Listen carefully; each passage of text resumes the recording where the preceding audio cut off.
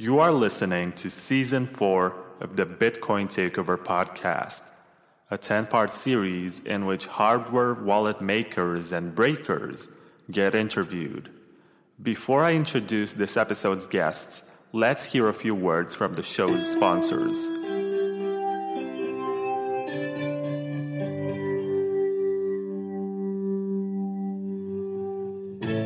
LXMI is a European cryptocurrency exchange whose name is inspired by Lakshmi, the Hindu goddess of wealth, good fortune, and prosperity. It's one of the regulated and legal cryptocurrency exchanges. On LXMI, you can buy bitcoins with most fiat currencies, and you can also do trading with top altcoins. They follow the not your keys, not your bitcoins philosophy with their integrated non-custodial wallet, which helps you manage your own private keys. So if you're into trading, then you don't have to worry about having your crypto frozen by whatever political decisions, since you're empowered to hold and move your coins whenever you wish. It's great to have new players like LXMI that respect your financial sovereignty. LXMI is launching in 2020, and for more information, please check out lxmi.io. If you're not into trading, it's recommended to move your coins to a hardware wallet or some other form of cold storage, and in this episode, you're about to find out why. Please keep in mind that this is just an ad for a sponsor of the show. It's not meant to serve as financial advice, and you're responsible to do your own research before buying anything and act according to your own decisions. Embrace your financial sovereignty with agency and precaution. Famex, Famex, Famex, Famex, P-H-E-M-E-X, Famex, P-H-E-M-E-X, Famex. Famex is a Bitcoin exchange with derivative trading options, which focuses on speed, robustness, and maximum uptime. Built by former Morgan Stanley executives, it manages to bring simple and accessible Bitcoin trading. In 2020, Famex will also add S&P 500 stocks, stock indexes, forex, commodities, and more. Sign up today at famex.com/bonus and receive a bonus of up to $72.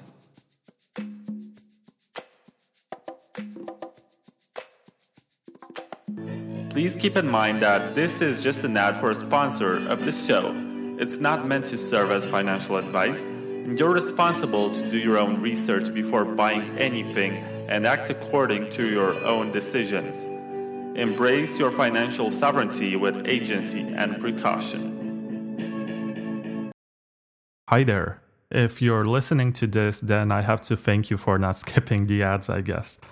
Anyway, before I let you hear the recording that I have done with JW, I just have to let you know that JW and I have done the recording on the worst possible day ever, January 14th, which, if you check the Zencastr Twitter page, was a terrible day for their servers, and there are moments when we were disconnecting and we were not able to hear each other, but in spite of these moments, I did my best to edit the recording and make the most out of it and offer you the kind of experience which is worthwhile and helps you learn something new. Because J.W. Wetterman, despite being controversial in the community and having his own critics, has some interesting opinions about cold storage and how, instead of purchasing hardware wallets, sometimes it's just better to get a $60 computer, wipe it, install Ubuntu, and run Bitcoin Core on it. That's definitely an interesting take. And yeah, you will not be able to hear everything that we discussed because I had to cut the parts where we were just asking each other, "Hi, can you hear me? Did you get that?" It's not the best of dialogues, but it's definitely an interesting conversation that we're having. Also, before I let you start listening to the show, I have to let you know that Famex, which is one of the show sponsors, has a contest that you can find on Twitter.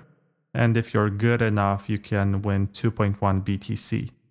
There is no sign up required. There is just one picture with the portrait of Dorian Nakamoto, who sometimes is the bona fide image of Satoshi.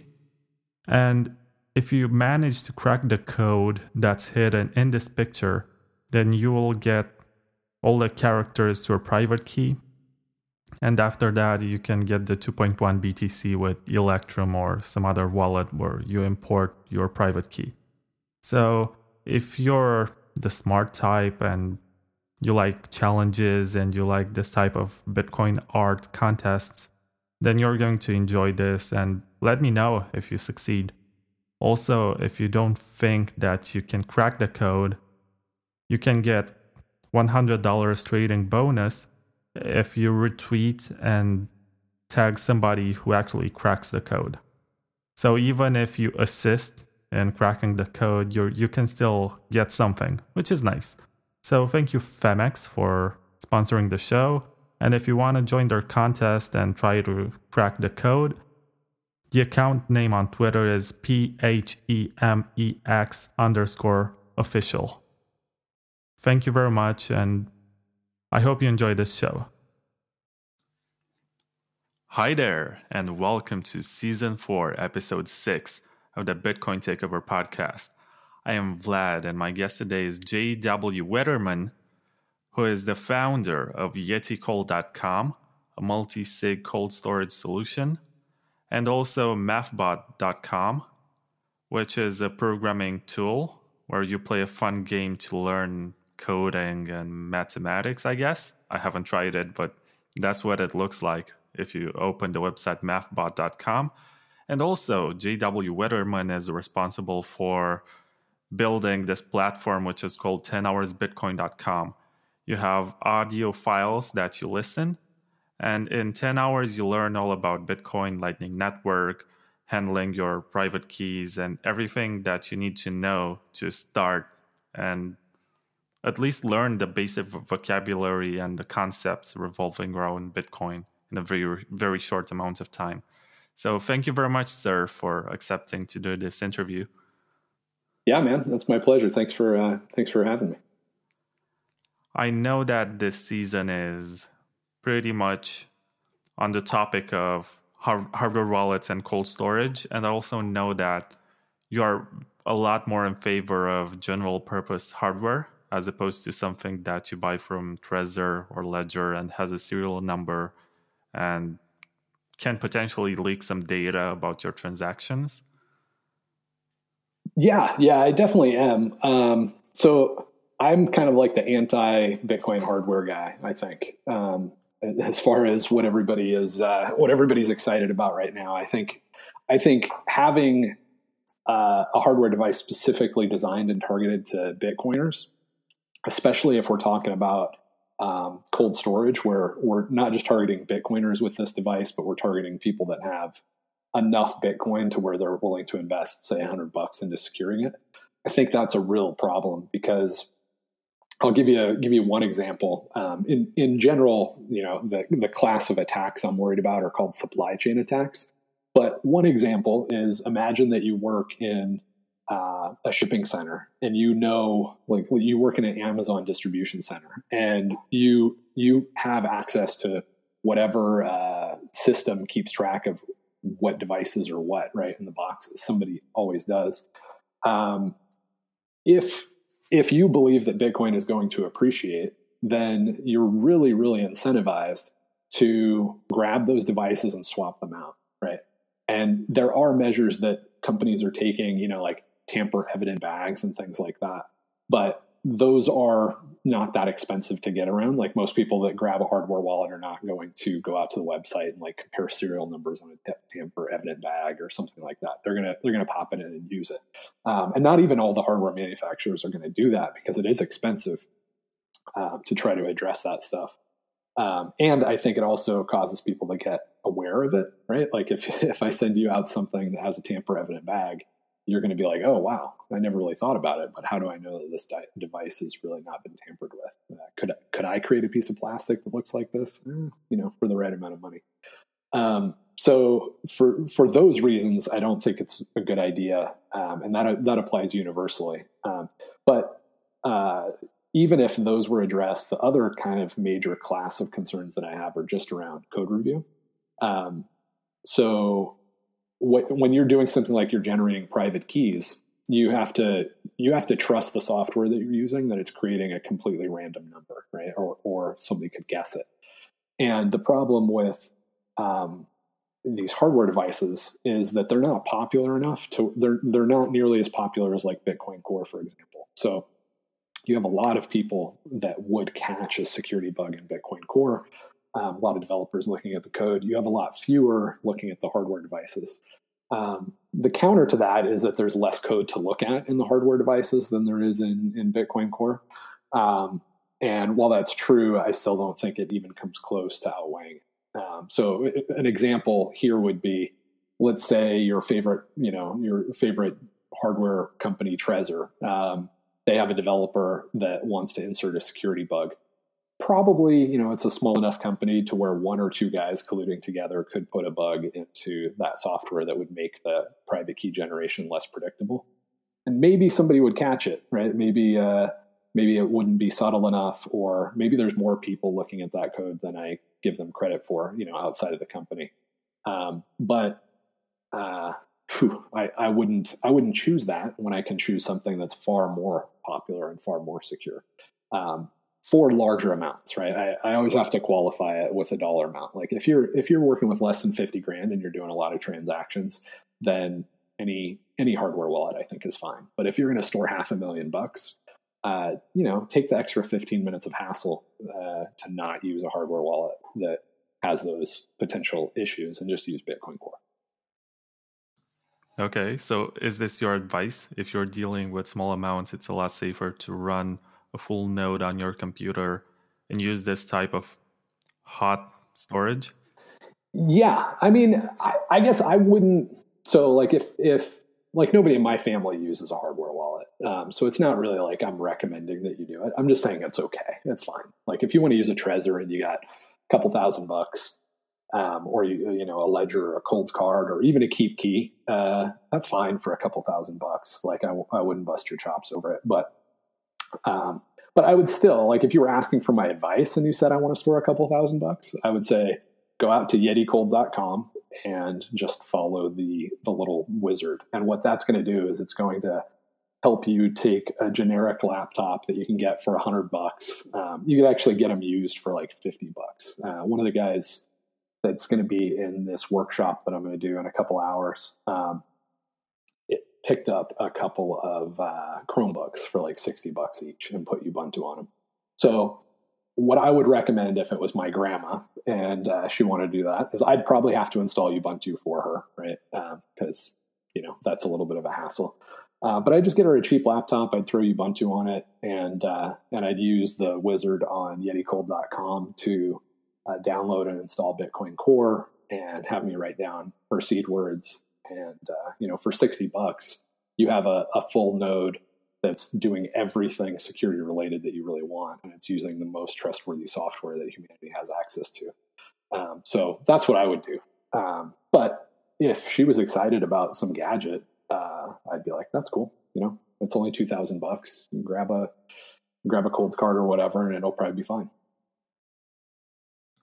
I think compared to the others, something that Cold Card does is to use PSBT, partially signed Bitcoin transactions, in order for you to never connect the device to your computer, so it never goes on the internet. No, that's something interesting. It would be if it actually did that. And there are interesting things happening. Like I like Rodolfo. He's a good guy. And I think he's like, if I was going to buy a hardware wallet, it would probably be a Cold Card. Because they're always doing interesting, cool stuff, and I like him. I personally think he's just a good dude. But there's a limit to how much money that I would put on it. Probably no more than $50,000. which is a lot, right? So like almost everybody listening is like, yeah, it's fine. So when you see me on Twitter just talking trash about hardware wallets, I always have to try to qualify that, but it's just hard to get nuance across in Twitter. When it comes to hardware wallets, there's a lot of confusion about exactly what they do and what they need to do. So if you take a step back and you think about all the things that you want done, like when somebody sends you money, when somebody sends you Bitcoin, you want to know that that's real Bitcoin, right? You want to make sure that they're not sending you Bcash or some goofy thing. You want to make sure it's not double spent so that you actually have it. So that relates to basically showing you your balance. And then you want it to hold your private keys and make sure your private keys don't get off. You want it to, when you go to send a transaction, you want to make sure you're sending it to the right address, right? So if you owe me $200 and I send you an address and then you use your software to send that $200 to that address, you want to know that that address is really my address and not some attacker's address. I lost you there for a second. I'll just keep rolling though. Hopefully that doesn't come out too bad on the audio. So, and then the other thing you want to do is you want it to deal with your change addresses. If it does support change addresses. So can you hear me? Yeah, I can hear you. So you dropped for like 2 minutes or something. I couldn't hear anything. So the last part I heard was that if you were to buy one hardware wallet, it would be Rodolfo Novak's cold card. But then it just dropped. I could not hear anything. I tried to type to you in the chat. I guess you're much too into the argument. Yeah, I was on a roll. That was gold. Sorry guys, you missed out. That was the most important things that I ever have said, and now you missed it. So I'll never remember it. Okay, so let's see. So after I said that, yeah. So if I was going to buy a hardware wallet, and I'm going to stare at the chat just in case I couldn't do it again. If I was going to buy a hardware wallet, it probably would be a cold card because Rodolfo's a cool guy and they make really good stuff. And they're always like helping push the limit of what Bitcoin can do. And they're also Bitcoin only. So they don't support scam coins, and I respect them a lot for doing that. But I still wouldn't put more than 50 grand on one or use it to generate keys where I store more than $50,000 because that's such a large amount of money that it's worth whatever additional hassle might be involved with getting a full node set up. And you had said like the cold card will keep your keys on completely disconnected and use as partially signed Bitcoin transactions. One of the big problems with hardware wallets is there's a lot of confusion over what they do and what they don't do. And I need to do like a threat model similar to the Bitcoin threat model that I put out, but for private custody. But just to give you a quick rundown of all the things that you want that people kind of think their hardware wallet is doing, that it's not, and it's not doing a lot of these things, is you want it to tell you what your balance is in a trustworthy way. It can't do that. Only a Bitcoin full node can do that. You want it to hold your keys and keep them safe. In theory, it can do that. You want it to make sure that when you send money to an address, it's the right address. Again, it really can't do that because it's trusting the computer that you're plugged into. And there may be exceptions in some nuance here and there, but basically everything that a Bitcoin full node does for you, tell you your balance, allow you to send transactions, manage your change outputs, and hold your private keys.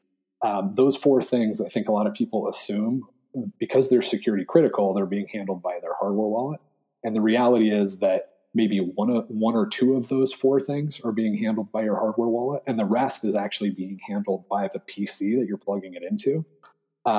And if there's one thing that I don't like about hardware wallets is that people think that because I have this hardware wallet, I can plug it into an untrustworthy computer.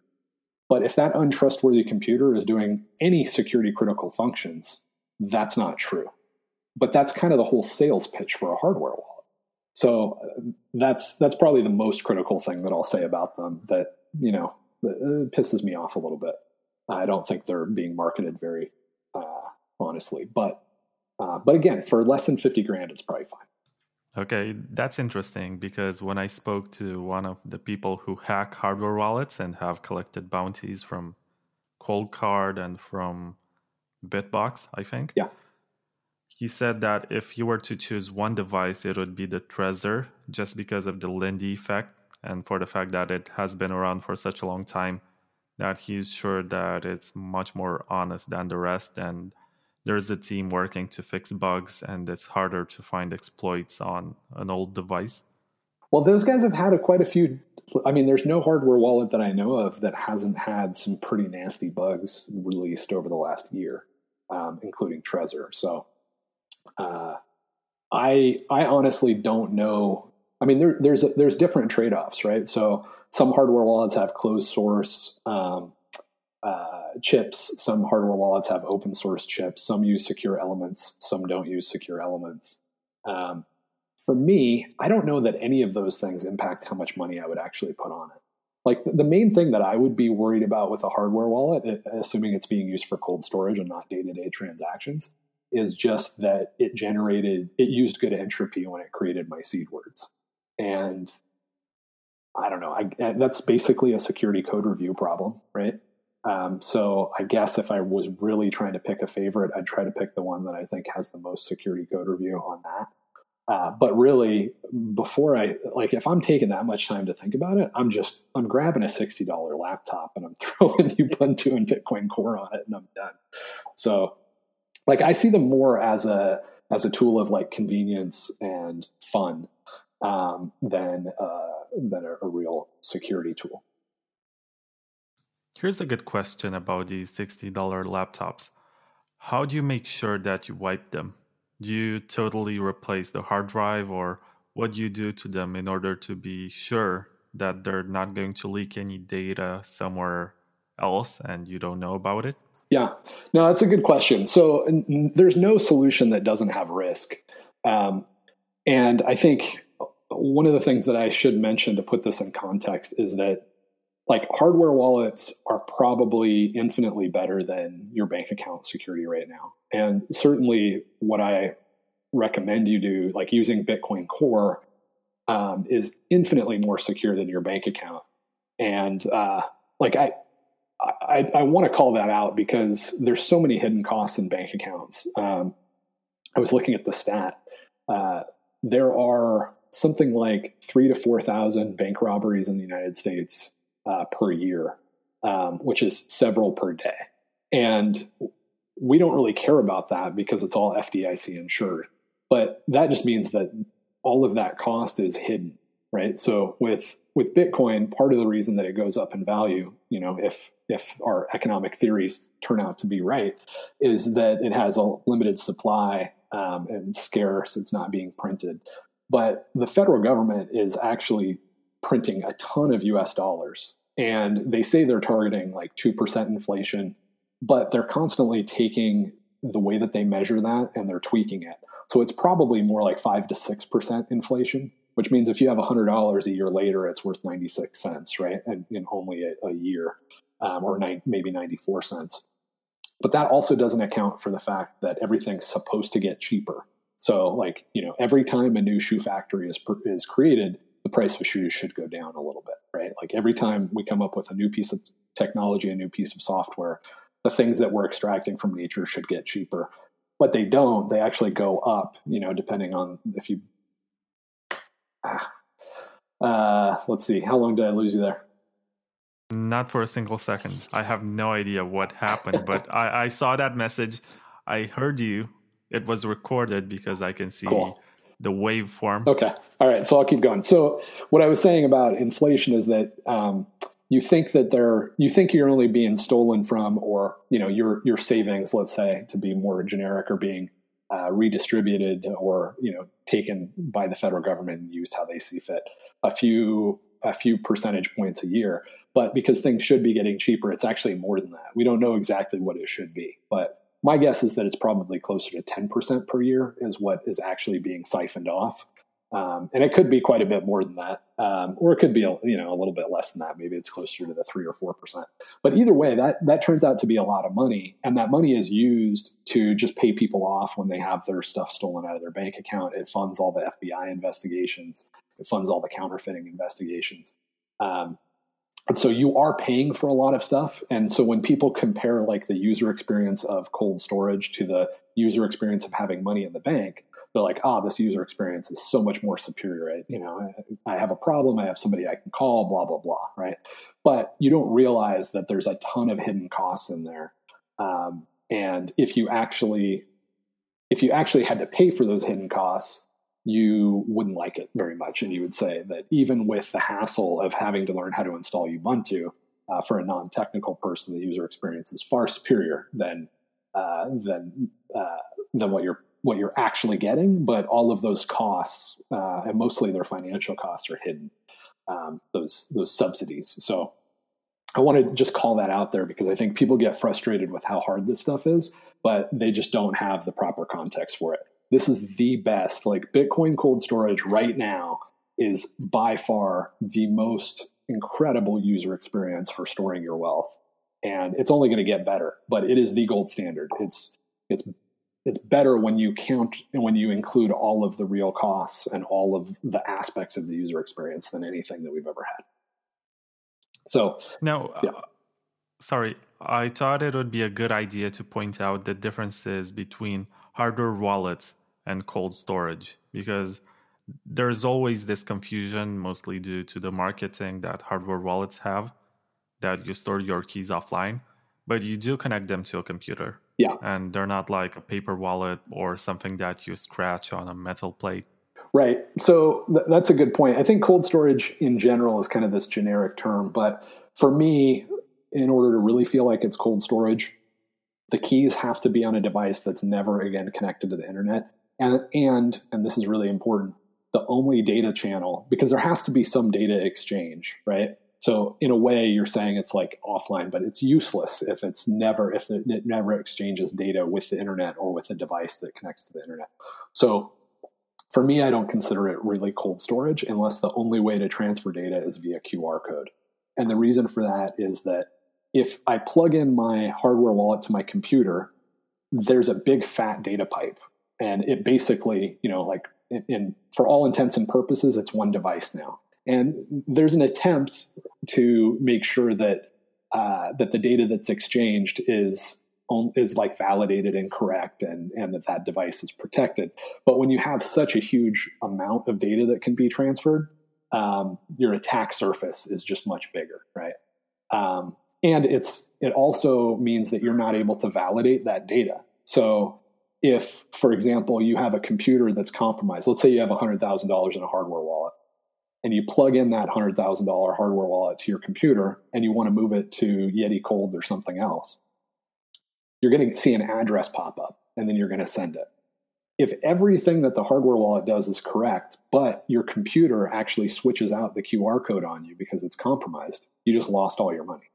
So you want to make sure that any data that goes into your hardware wallet or out of your hardware wallet is human validated if it's really cold storage.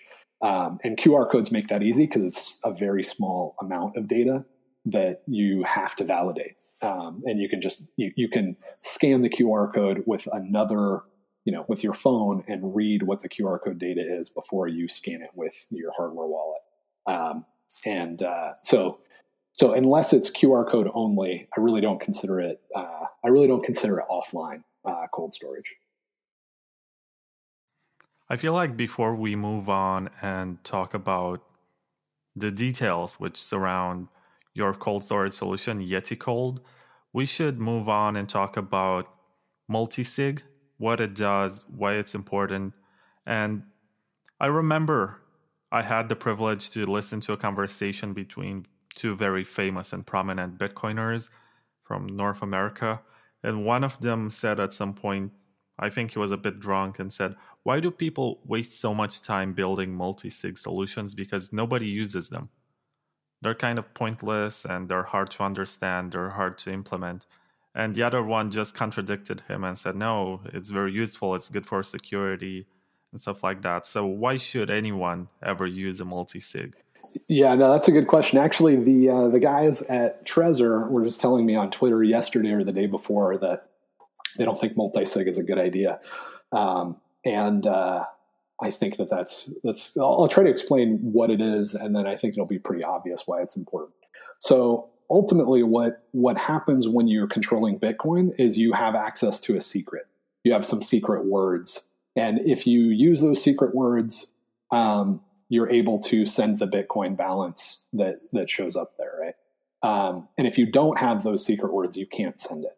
But anybody that gets a hold of those secret words, is basically the owner, right? So you have your Bitcoin seed words or your private key. The distinction doesn't really matter for this. And if you're the only one in the world that has that, then you own that Bitcoin. But the moment three other people own that as well, right? They have access to that data. It's no longer your Bitcoin, right? It's, as far as Bitcoin's concerned, that Bitcoin belongs to whoever decides to use those magic words first to transfer it. And so what multisig does is it allows you to have multiple sets of those magic words, and you have to have a certain number, a certain threshold. So you could say, okay, I'll just use the word password to be really generic here. So you can set it up to where you need 3 of 5 passwords in order to send the Bitcoin. And that's really nice because ultimately you need to write these passwords down. They're way too long to memorize. So you're going to write these passwords down. And if you just write one password down and put it in your home safe, then you have a fire and you're screwed. Like even if it's a fireproof safe, a lot of times paper will burn. Or there's a flood, right? There's not a whole lot of flood-proof safes out there. And so you don't want to just have it in one spot. But if you break up that password into little chunks, then it gets weaker because it's smaller.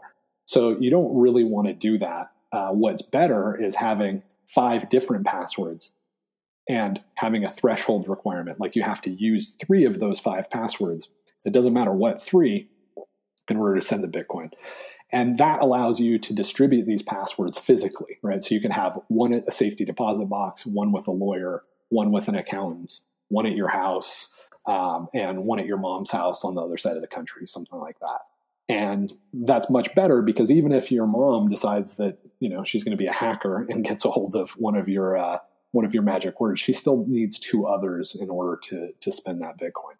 And ideally, when you store them in other places or with other people, you do it in a way where those people don't even know what they're storing. So if you were to, use your lawyer to store one of these passwords, you wouldn't tell your lawyer, hey, this is my Bitcoin password. And if you get, 2 more of them, you can spend all my Bitcoin. What you would do is probably just put it in a nondescript envelope.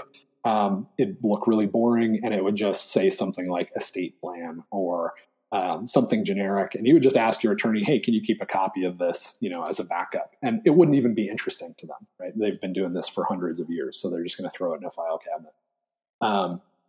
So multisig allows you to do that. It allows you basically to keep your passwords in multiple locations. Yeah, that's interesting. But what about these companies that do multi-sig, or how you call it, multi-sig, and they claim that they help you pass on your Bitcoins when you die? And there's this type of inheritance program. I think Casa does this, and they have a free of 5. Yeah. But that's the premium one. I think the basic one is 2 of 3. And they hold one of the keys, but I'm not sure who holds the second one. Yeah, or you hold 2 of them. I think, if I remember right, Casa holds one of the keys in that 2 of 3, and you hold 2 others. There's a couple of reasons that I really don't like those services. The first is that they have no way to authenticate you. So the reason that we use passwords, and again, it could be your private key or your seed phrase, just using password to be generic so that everybody kind of gets the idea. The reason that we use passwords is that that's the only way that humanity has figured out you can actually authenticate somebody at all. So like if I come to your bank and I want to get access to my money, this is another place where you think that it's a great user experience because you just pop out your driver's license. Somebody that doesn't even know you looks at your driver's license and says, yeah, that's you. And then they just give you access to whatever's in the account, right? Or maybe you have a debit card and that's used, but usually people can lose their debit card and they can just come in with a photo ID, right? That's why it's so great. I can always get access to my money. But what that means is that anybody that kind of looks like you or anybody that wants to spend $70 on a fake ID is going to be able to impersonate you in the bank and take out your money.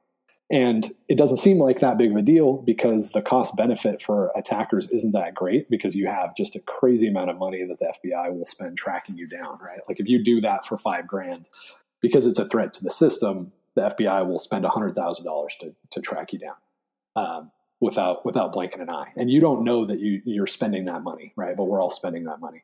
So the only way that actually works is to give you some secret information, or for you to have some secret information, essentially a password.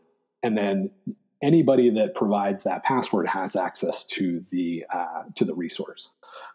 There's things that we've experimented with, fingerprint scanners and retinal scanners and all this sort of stuff. None of it works. The only thing that works is cryptography, and that requires that it be a password. So when we're talking about somebody like Casa or Unchained Capital offers a service like this that's getting some traction, the reason that that's a bad idea is that you give them a password and you tell them to hold on to this password and don't use that password unless it's me. But how are they supposed to know that it's you, right? Are they in love with you if they spent like 20 years married to you? No, there's going to be some dude that's making $20 an hour and his job is to verify that you are you and then give access to this private key that gets access to your Bitcoin. The way to fix that, if they wanted to provide this service, would be for them to hold your password and then give you a password so that you can authenticate yourself to them to get access to your password. But obviously that's very stupid, right? Like passwords to get access to passwords. We're just in an endless loop here. So that's why that's one of the reasons I don't like the service, because it just logically makes no sense. But the other is that I don't want some guy having access to enough data, maybe to figure out what my balance is, maybe not, that knows that I own Bitcoin, right? I mean, whether they can fully authenticate me and not give my keys to an attacker is a pretty logical problem that I think most people can follow. But the other problem is, actually, I think it was it BitFi? There was a company recently that does loans, and somebody found out that they were reporting to the government because there were forms that they had to fill out about exactly who owns what that's in their custody, and they were sending them off to, some agency. Well, you shouldn't be shocked, right? Like that's how these things work usually.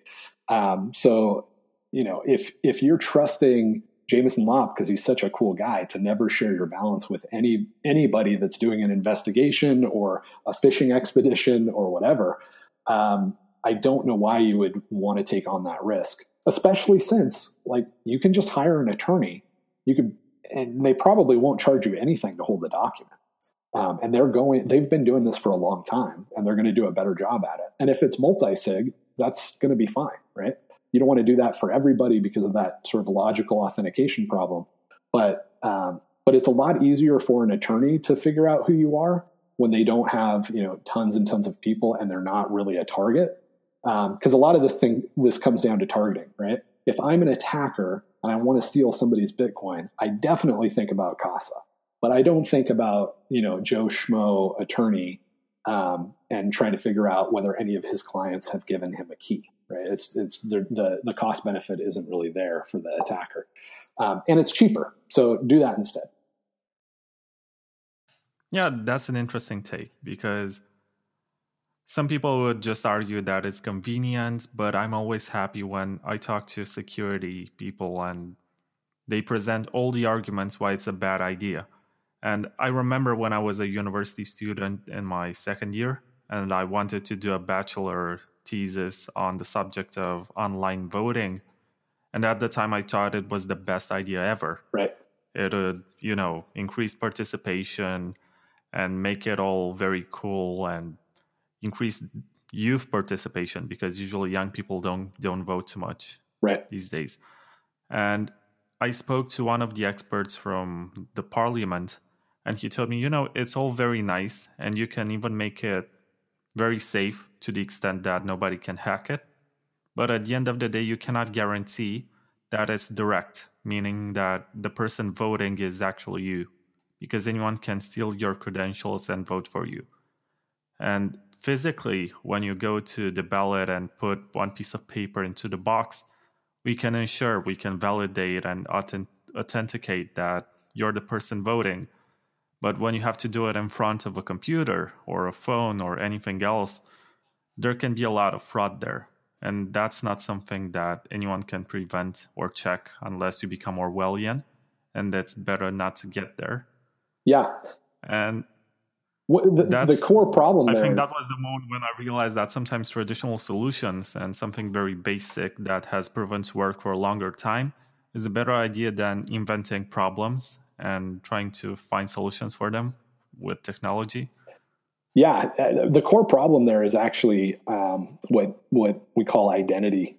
And there's kind of two different ways that you can do identity. One is you tie it to your body, right? Like, Vlad, you are that physical person, and you have access to certain things. And the problem with that is that you basically have to be bagged and tagged, right? Like, we need to put a chip in your brain stem so it can't be removed without killing you for that to be a viable way to authenticate you. Because everything else that we've come up with, and even that, I'm sure that's not even possible, right? It could, if we could put it in there and not kill you, we could probably take it out and not kill you.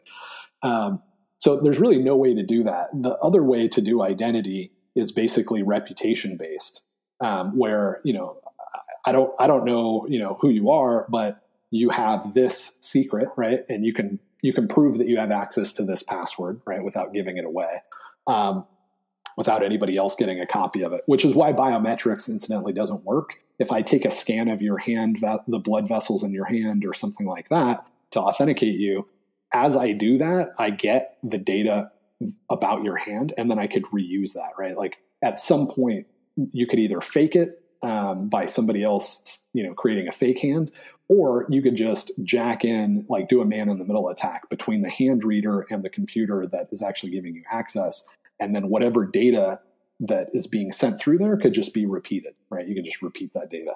So you can't. The cool thing about cryptography is that when you have a password, you can prove that you have access to that password without ever sharing that password. We can't do that with hands or eyes. I can't prove that I can't show you my eye without giving you all the data to fake my eye.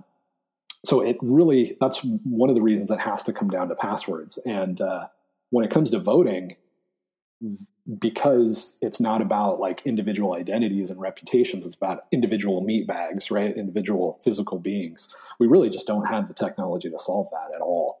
So it's kind of a broken system. And I think it's one of those things that's broken because of the laws of the universe. I don't think we can fix it. So, leaving it as is and just having people fill out paperwork probably as good as anything. I remember back in 2014, 2015, that I was reading about Bitcoin being implanted as a microchip under your skin, right? In terms of private keys being stored there. And I think this is tied to this topic that you get identified by your body. And if you decide to implant your private keys in a chip that is under your skin, that's not really safe, is it? No. And actually, I know of at least one guy that has done this. And then he looked into how RFIDs actually work more. And it turns out that the connection between his chip and the rest of the world was pretty easy to intercept because it's not encrypted. It's not a high enough power computer that is in the RFID that's in your body. In his case, I think he put it in his behind his bicep, like his tricep area. So, he did this goofy thing, and then anybody could come by and basically read the RFID. It's kind of the same thing as like, people with RFID readers walking around the mall and trying to get close to people's purses to read that used to be a thing with, can't remember which credit cards were doing that, but no, it's the idea of being able to have this physical device. It doesn't really make sense. Ultimately, you have to have those secret words, because those secret words, the only thing that we can do math on and then transmit the results to the person that's trying to verify your identity or verify, to authenticate you and then authorize you. In the case of the Bitcoin network, the Bitcoin network verifies that you have access to those magic words. So ultimately it comes down to, it's got to be something that and that can be calculated upon, and then transmit the results to verify that you know it without sharing that thing. And so that it has to be data. And I don't think that's going to change maybe ever. Like I said, it could be just a law of the universe, but we've certainly not come up with anything that's even close. And I've never even heard anybody theorize as to how else it could work. And that's why I say, look, Bitcoin is the best user experience by far, because it uses that cryptography to authenticate you. And it doesn't pretend to be able to do anything else that's just, security theater nonsense. So, to bring it back to the cold storage issue, though, that thing that that's as good as it gets. So don't give that thing that to somebody else so that they can, be this gatekeeper. Instead, use multi-sig, have multiple things that stored in multiple locations, and preferably locations like lawyers. And a lot of these problems that people say, like for inheritance planning, need to be solved by this, centralized company that holds one of your keys and knows who you are. For estate planning stuff, a lot of this stuff has been worked out, right? Like if you die, you don't really have to worry about your kids getting access to your safety deposit box. If you did it right, they'll get access quickly. If you did it wrong, they'll get access slowly, but they will get access to your safety deposit box if you die. The same thing with like some envelope that's with your attorney that says will on it, right? Like that's going to probably come into play.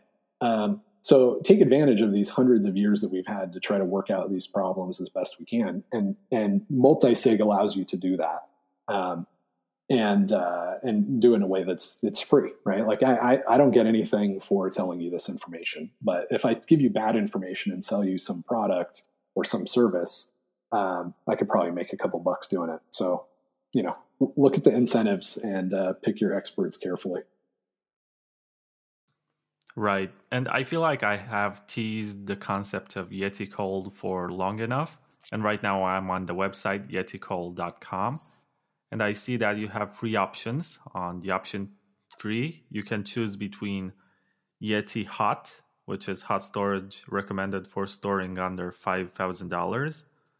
There is Yeti Worm Storage, which is probably a hybrid or something, for storing between $5,000 and $50,000 worth of Bitcoin. And it's a free of 7 HD. What does HD mean? Hierarchical deterministic wallet. I probably didn't. Hierarchical deterministic wallet. It just means that you have one password. Let's say you have one seed phrase, and that allows you to create multiple addresses and private keys, so that you don't have to have all of your money on one private key or one address. So if you had $1 million, you would want one password, but you would want, maybe no more than $5,000 or $10,000 per address on the Bitcoin blockchain, because you don't want to draw too much attention to that address.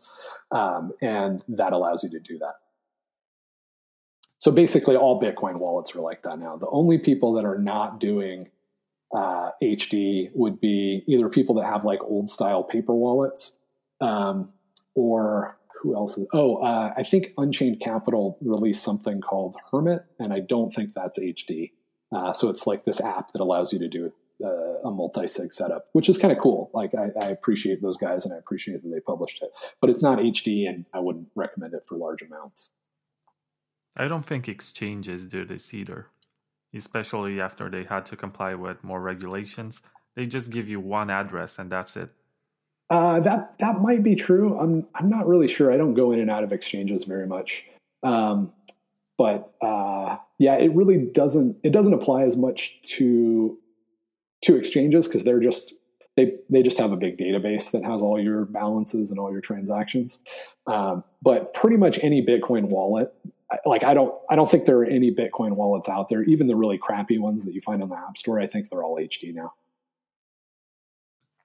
Okay, moving back to Yeti Cold, you have the Yeti Cold Storage, which you recommend for more than $50,000 worth of Bitcoin. And I think it says the same. It's a 3 out of 7 H. D stands for deterministic, but What does H stand for? Hierarchical. Or hierarchical. Okay, that's not easy for me to pronounce. Multi-sig setup where private keys are never on an internet connection device. And the other one, which is Worm, says that requires only a single computer to set up. And right now, I think I have under $5,000. So let me click on this on Yeti Hot. And it says I need to get a laptop that can run Ubuntu and Bitcoin Core. I should get an SSD drive, possibly for faster synchronization. And the initial block download for 4 small USB thumb drives for $3 each.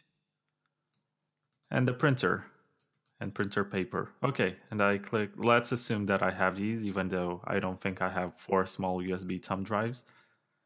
I click next, and it says install Ubuntu on both laptops following these rules, and then click next.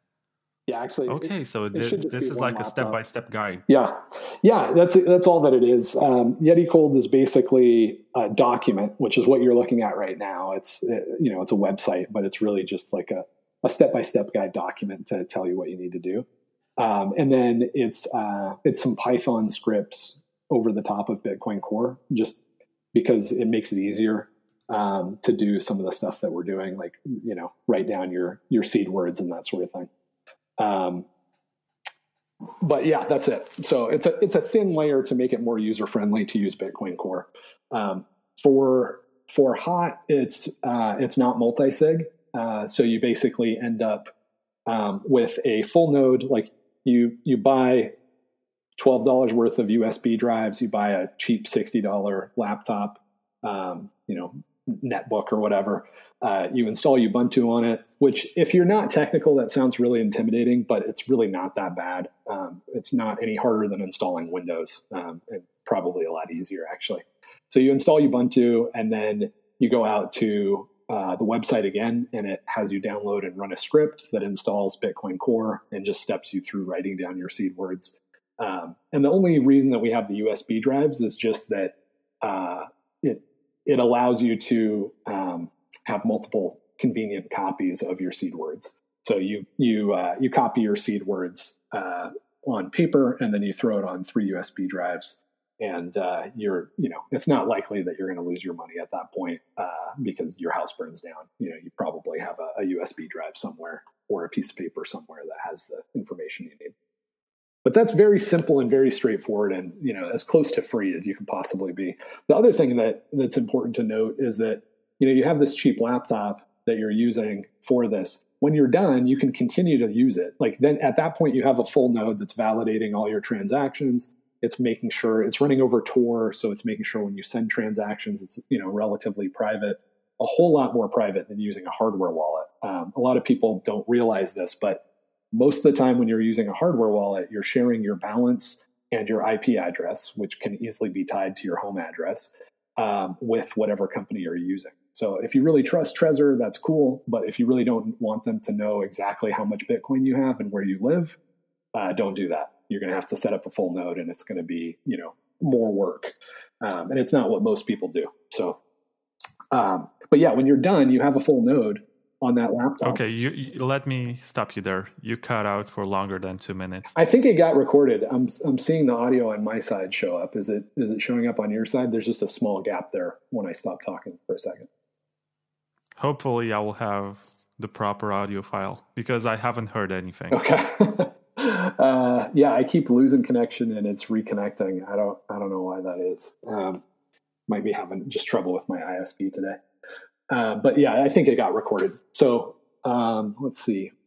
Yeah, the summary of what I was saying is that at the end of this, you have a computer setup that's a full node. You don't have to keep that thing running. Like if you just have $3,000 you want to throw in Bitcoin, grab any laptop, back it up, format it, install Ubuntu, set this up, write down your seed words, send your Bitcoin into it, and then erase it and go back to using it, right? And you're out $12 total for the USB drives, and you've got a pretty dang good cold storage solution for a few $1,000 worth of Bitcoin. And it cost you $12. Okay, so it's back and it's working and it's letting me record once again, and I hear you, which is quite an achievement. We were talking about the cold storage that you developed, and why is it 3 out of 7 signatures? Yeah, the main reason that I did that is that I think the biggest risk to people isn't, especially if they're using multi-sig, it really isn't theft. It's possible that people are going to figure out that your will is actually a private key and then track down two more of your private keys. It's not zero chance that could happen, but the chance of that happening versus just a natural disaster, California wildfire taking out your house and your mom's house, and you've got, 3 keys between the two of you, seems more likely.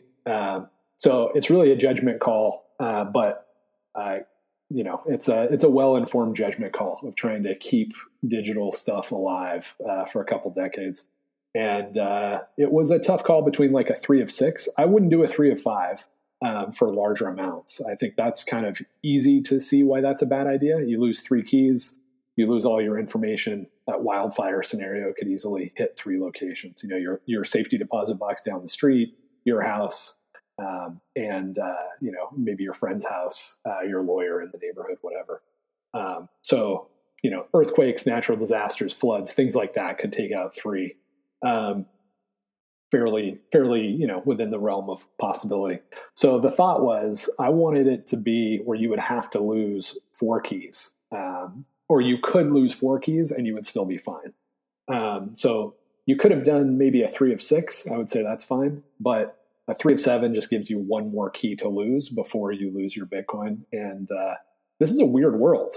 People don't really have an intuitive sense of what it means to lose a piece of paper or lose a few pieces of paper and literally lose your life savings or a significant amount of your investment, because there's always safety nets and everything else. But this is it, man. You lose 4 pieces of paper. Even with the Eddie Colds, you lose 5 pieces of paper, it's gone, right? It's just completely gone. There's not enough computing power in the universe to ever get that back for you. So being a little bit cautious, I think, for those sort of funds, I think is worth the trouble. And it's not too hard to find 7 locations, I think, where you could store stuff. So that was really the trade-off, I think, between an accountant, a lawyer, trusted family member, a couple safety deposit boxes, home safe. You can get 7 places that are pretty hard to steal from. And be pretty confident that even if your lawyer and accountant are flakes and they lose it, you're still not going to lose your Bitcoin. What about the people who buy steel plates and they engrave their private keys on the steel plate and they say they don't have to trust somebody else with a part of their private key? They just write it down on something which resists to floods and to fires and whatever natural disasters. Yeah, I think so. I don't really care. Like I've been in this kind of debate with Dan Held. He's the head of business development. So lots of security background. No, I'm just throwing cheap shots. So he's the head sales guy, head business development guy at Kraken, and we were going back and forth just over the last few days because I don't recommend people use steel. And he thinks that, that it's really important but I don't really care, right? Like if you write your seed words down on steel in some form, or you write them on paper, it doesn't really, I don't think, matter very much as long as they're geographically distributed. The reason that I don't recommend people use steel is that user error and stress. And if you've ever done something like this, just knowing that, if there's a significant amount of money in play and you screw it up, you're going to lose it, is enough to make people really nervous. So as somebody that's been in security for a long time, I've seen a lot more things go wrong from data loss, from user error. And user error is exacerbated by stress and time and just the amount. It's not that it's stressful to write things down on metal. The amount of time that you spend engaged in this activity is stressful because you're dealing with stuff that's stressful. And so you don't want to have that user fatigue if you can avoid it. So there's some serious downsides to using steel. Like it's the user fatigue, it's the hassle. Some of the products are really psychotic. Like there's one that's really popular that's going around right now that is like a steel cylinder, and you slide your words down on the steel cylinder, and there's like when you pull it out, you pull out all of these things. Well, if you don't flip the right metal tab over and you pull this thing out, all of your seed words pour out onto your desk and they're randomized. So there, I'm not going to recommend that product, and I'm not going to recommend people just go grab some random product off the shelf. Partly because of the risk of some stupid thing like that causing major problems. And you don't get much for it, right? Like you think that steel is real durable. Well, if you have a flood and it gets washed away, it doesn't matter that it exists if it's under 3.5 feet of silt, which is very, very possible. So we've learned in the software security world over decades of doing this that offsite backups are the solution. It's not so much about the medium. You want it to be, relatively resilient, but it's way more important that you just have them spread out in multiple locations. So, and when you use something like these different steel products, let's say that you get that cylinder and you throw that in an envelope and you give it to your lawyer and you say, hey, this is my will. That's more suspicious and interesting than if it's just a bunch of paper. So I don't think it's, oh crap! I don't know if this is going to get recorded, but I'll finish the thought. I don't think that there's a significant benefit as far as durability goes if it's in multiple locations. There's stress that goes along with it, and then depending on where you put it, it could be more enticing for an attacker. More, it could spark curiosity, and so that's why I wouldn't recommend it. But at the end of the day, I don't really care if you have it on steel or whatever. You have it in 7 places, you're probably going to be fine. And it's not something that I think is worth really fighting about. I think it's the other things that are worth fighting about are things like multi-sig, like that I'll fight over because that's really. It's okay now. I hear you. It's recording. Let's take advantage of this. And one question, I'm not sure what you said there, but I can possibly anticipate that something revolves around to your background in security. And you had this debate with Dan Held, who is just into business stuff. So would you say that you're cypherpunk, and what is the definition of the term? Because it gets thrown around quite a lot, and people say, oh, that's cypherpunk, or you're being very cypherpunk. And it has become much more of a compliment than, at first it was used like a play at cipher, like cryptography, cipher stuff. And punk being against the establishment. It was a play on cyberpunk, which is the more popular term. And the OGs include Tim May and David Chaum and Nick Szabo and Hal Finney and everybody who was there in the 1980s and 1990s, possibly working on DigiCash or some other privacy protocols. I guess we can say that people working on Tor are cypherpunk, because they developed something which expands on the stuff that David Chaum wrote in the 1980s. Right. And this has been, I think the cypherpunk movement is basically an abolitionist movement, right? The way that I define slavery is the systematic expropriation of somebody else's stuff. So, we had racial slavery in the South, but we actually had cases where the slaves, even in that situation, had like a certain amount of autonomy, right? Like the slave owner didn't really want to be living with the slaves. They would go off into the fields that was far from the plantation. But the thing that mattered is that they produced and that they got fleeced on a regular basis. And my human threat model that's on 10hoursofbitcoin.com goes into this. But I think that right now we're living at a time where we have central bank slavery, where it's way more cost effective to take your stuff through the money printing system than it is to smack you on the back and make you do work. Ever since the Industrial Revolution, beatings were not enough to make slavery profitable. Unfortunately, central bank slavery has been really, really effective. But that's okay. It's like, what else are you going to do with your life? I don't mind being a minority of people that are trying to, end human slavery or at least greatly reduce it. And at the end of the day, like we don't really care if we're popular because we don't think that that's the way to bring about change. We think that, and we don't think it's through like a violent uprising either, right? So I don't need to get like a bunch of people with pitchforks together in order to do anything good. I can just sit back and write some code. I can hang out, drink some tea, work with Will, my son, build YetiCold.com, help people secure their own Bitcoins and take those out of supply so that the price will go up and, have a much bigger impact anyway. So it's pretty hard to be able to, it's pretty hard to complain about the disproportionate impact that we can have, and we can still have, a pretty good life in the process. I was about to ask you just one last question because I know you have to go. And it's about Yeti Coal, because that has been like the centerpiece of this interview. And I feel like we should end with this.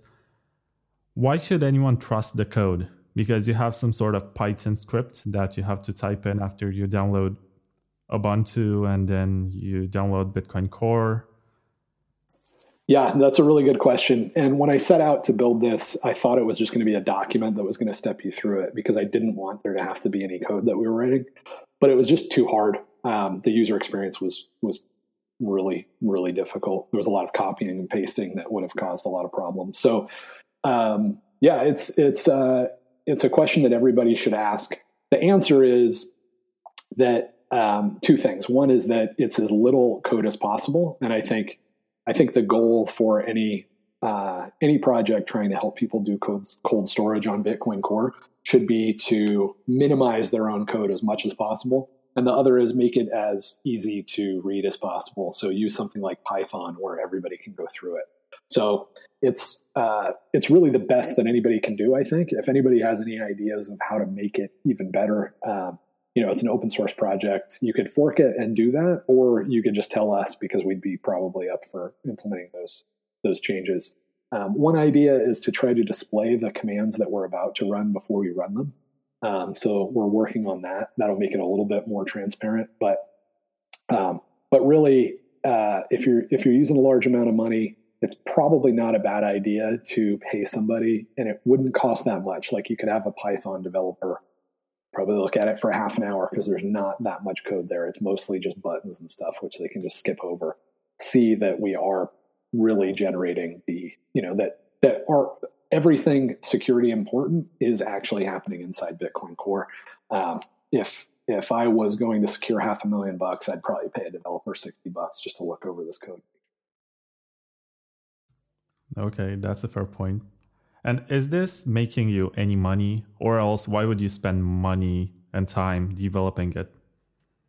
Yeah, no, there's no money involved. This was the first project that my son did where he was the sole developer on it. So he's 15. This was a huge, fun family project, basically. I don't know if anything, it'll help enhance his reputation a little bit. Like, maybe he'll get some freelance work out of it in the future. But mostly that was the purpose. I wanted to build something to kind of contribute to the Bitcoin project that I think is really important. I don't think there's anything that I could spend my time on that's more likely to have a positive impact on the world than Bitcoin. I'm a cypherpunk. I obviously think this is a good strategy. But if the timing didn't work out where Will needed a good first project, we probably wouldn't have built it. So, but that's why it's there. It also it's also something that I wanted to use. I wanted to use multi-sig. I don't have crazy amounts of Bitcoin, but for the amount that I have, I wanted to know that was secured. So, to some degree, I also built it just to scratch my own itch. Yeah. Congratulations for your son. And I hope one day he becomes a Bitcoin Core developer, but the kind who actually gets funded. Right on. Thanks, man. Yeah, no, he's doing really well. Well, he also works on mathbot.com, which is something that I think, it's also, I'm semi-retired at this point. I've done pretty well in software startups. So I've been working on Mathbot for at least a couple of years now. Also a thing to scratch my own itch. I've got, half a dozen plus kids that I need to teach math to. So Will has been helping me build that, and eventually there'll probably be a little bit of money that comes in through that. But I've been fortunate to be able to work on stuff that I think is important and, basically charity for the last few years. Yeah, I appreciate it. And it's good to have a cypherpunk in the show. I think you're the first one, possibly. I'm not sure what Udi Wertheimer considers himself to be. I think he probably does consider himself a cypherpunk. Okay. And I also had Donald McIntyre, who is more into business, but is a partner of Nick Szabo's. Right. I think he probably does too. Although I always have to give him crap about his scam coin. But other than that, I really enjoy his tweets. And I think he probably considers himself a cypherpunk. I mean, they're very smart people. They know a lot of stuff, and they have been in contact with cypherpunks for quite some time. Yep, agreed. To their credit, if anything, they're like perpetuators of the movement. And I think Donald McIntyre, before being anything for Ethereum Classic, he is like a historian of cypherpunks, and he can tell a lot of great stories and has this way of writing articles, which is fascinating, at least to me. Yeah, I agree. I really enjoy him. I think he's blocked me a couple times over the years and then unblocked me because I do call out the Ethereum Classic nonsense. But you know, I don't know. It's kind of the same thing with David Chaum. Like, I don't know what's going on over there, but it pains me that there has to be a scam coin involved. But at the same time, you know, you can't say these guys aren't brilliant. I think David Chaum is a genius. And I did an interview with him, and he seemed so bored. Like he was trying to make an effort to pay attention to me because he knew he could use his time in a better way. Yeah. He's definitely a brilliant guy. And there's no question that he's probably accomplished more in his lifetime than I'll accomplish in my lifetime. So you can't, I don't know. It's kind of hard. It's a hard situation where you can see that there's a scam, right? That the project that he's working on right now is just utter nonsense. But at the same time, you know, he's probably smarter than me. So it's a tough situation to be too critical. Yeah. He finds himself in a kind of delicate position because he wrote all that great stuff. He had a prolific career up to one point when he ran DigiCash into bankruptcy. And after that, he disappeared, at least from the public eye. I guess he still went to conferences and did some work. And right. he realized how people have capitalized on the ideas that he had. And he brags about building the first ever blockchain when he was... Which university was he in? You know, I'm not sure. He was in California, I think. Yeah, it wouldn't surprise me. Yeah, I mean, there's no question that like a lot of the guys that matter right now and that have had a big impact on Bitcoin did work at DigiCash or had associations back then, and that he was a pioneer. Like he was the first person that I know of that was making real progress on electronic cash. So, you know, solving hard cryptography problems. So. And part of me wishes that he had success with DigiCash because now we would pay in a much more secure way on the internet. And private also. Well, you know, and DigiCash had to exist and it had to fail, I think, because it showed the flaws in that system that brought about the ideas that make Bitcoin work.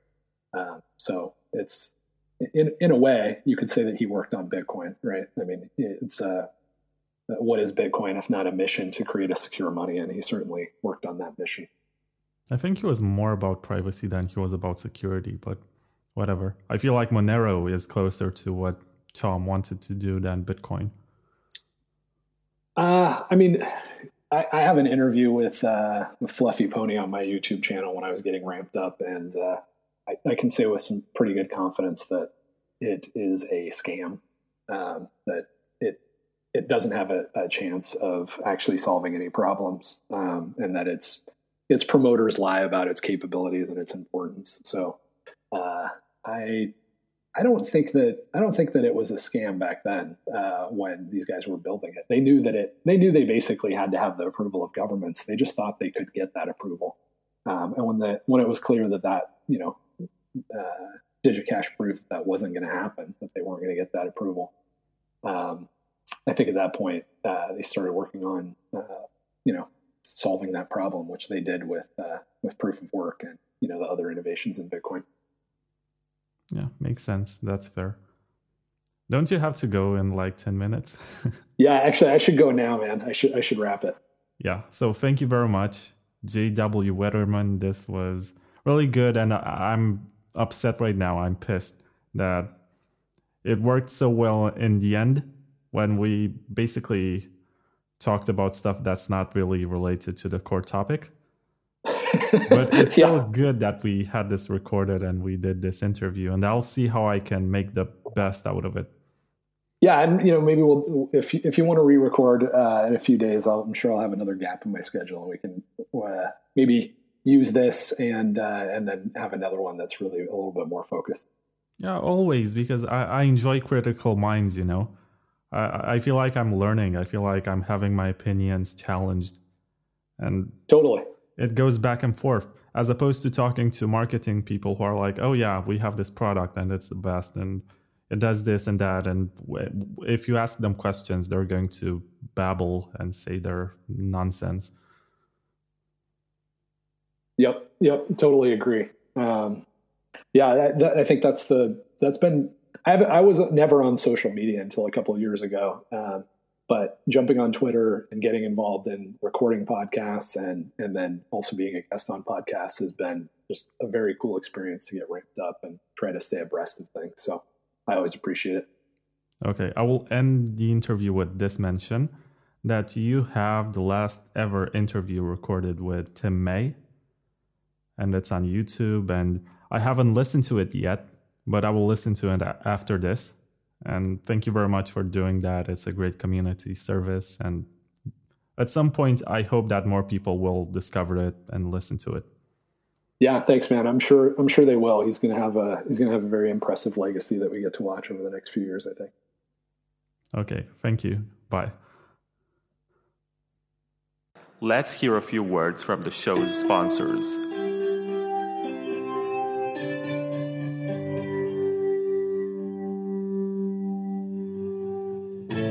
LXMI is a European cryptocurrency exchange whose name is inspired by Lakshmi, the Hindu goddess of wealth, good fortune, and prosperity. It's one of the regulated and legal cryptocurrency exchanges. On LXMI, you can buy bitcoins with most fiat currencies, and you can also do trading with top altcoins. They follow the not your keys, not your bitcoins philosophy with their integrated non-custodial wallet, which helps you manage your own private keys.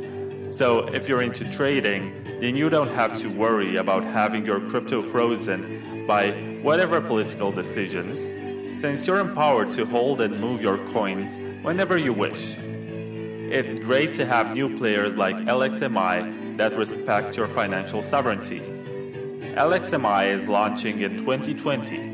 And for more information, please check out lxmi.io. If you're not into trading, it's recommended to move your coins to a hardware wallet or some other form of cold storage.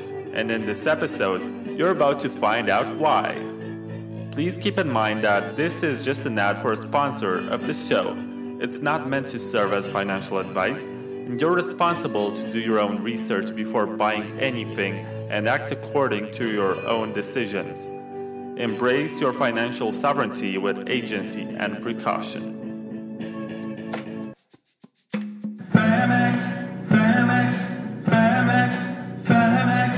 P-H-E-M-E-X, Famex, P-H-E-M-E-X, Famex.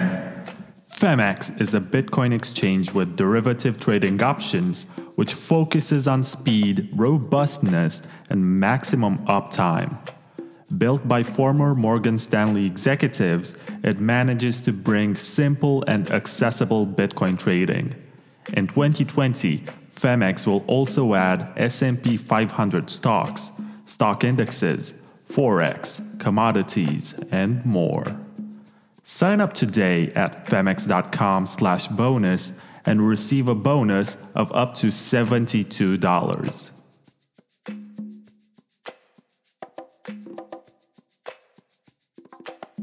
Please keep in mind that this is just an ad for a sponsor of the show.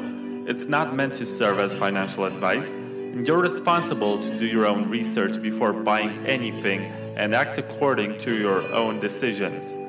Embrace your financial sovereignty with agency and precaution.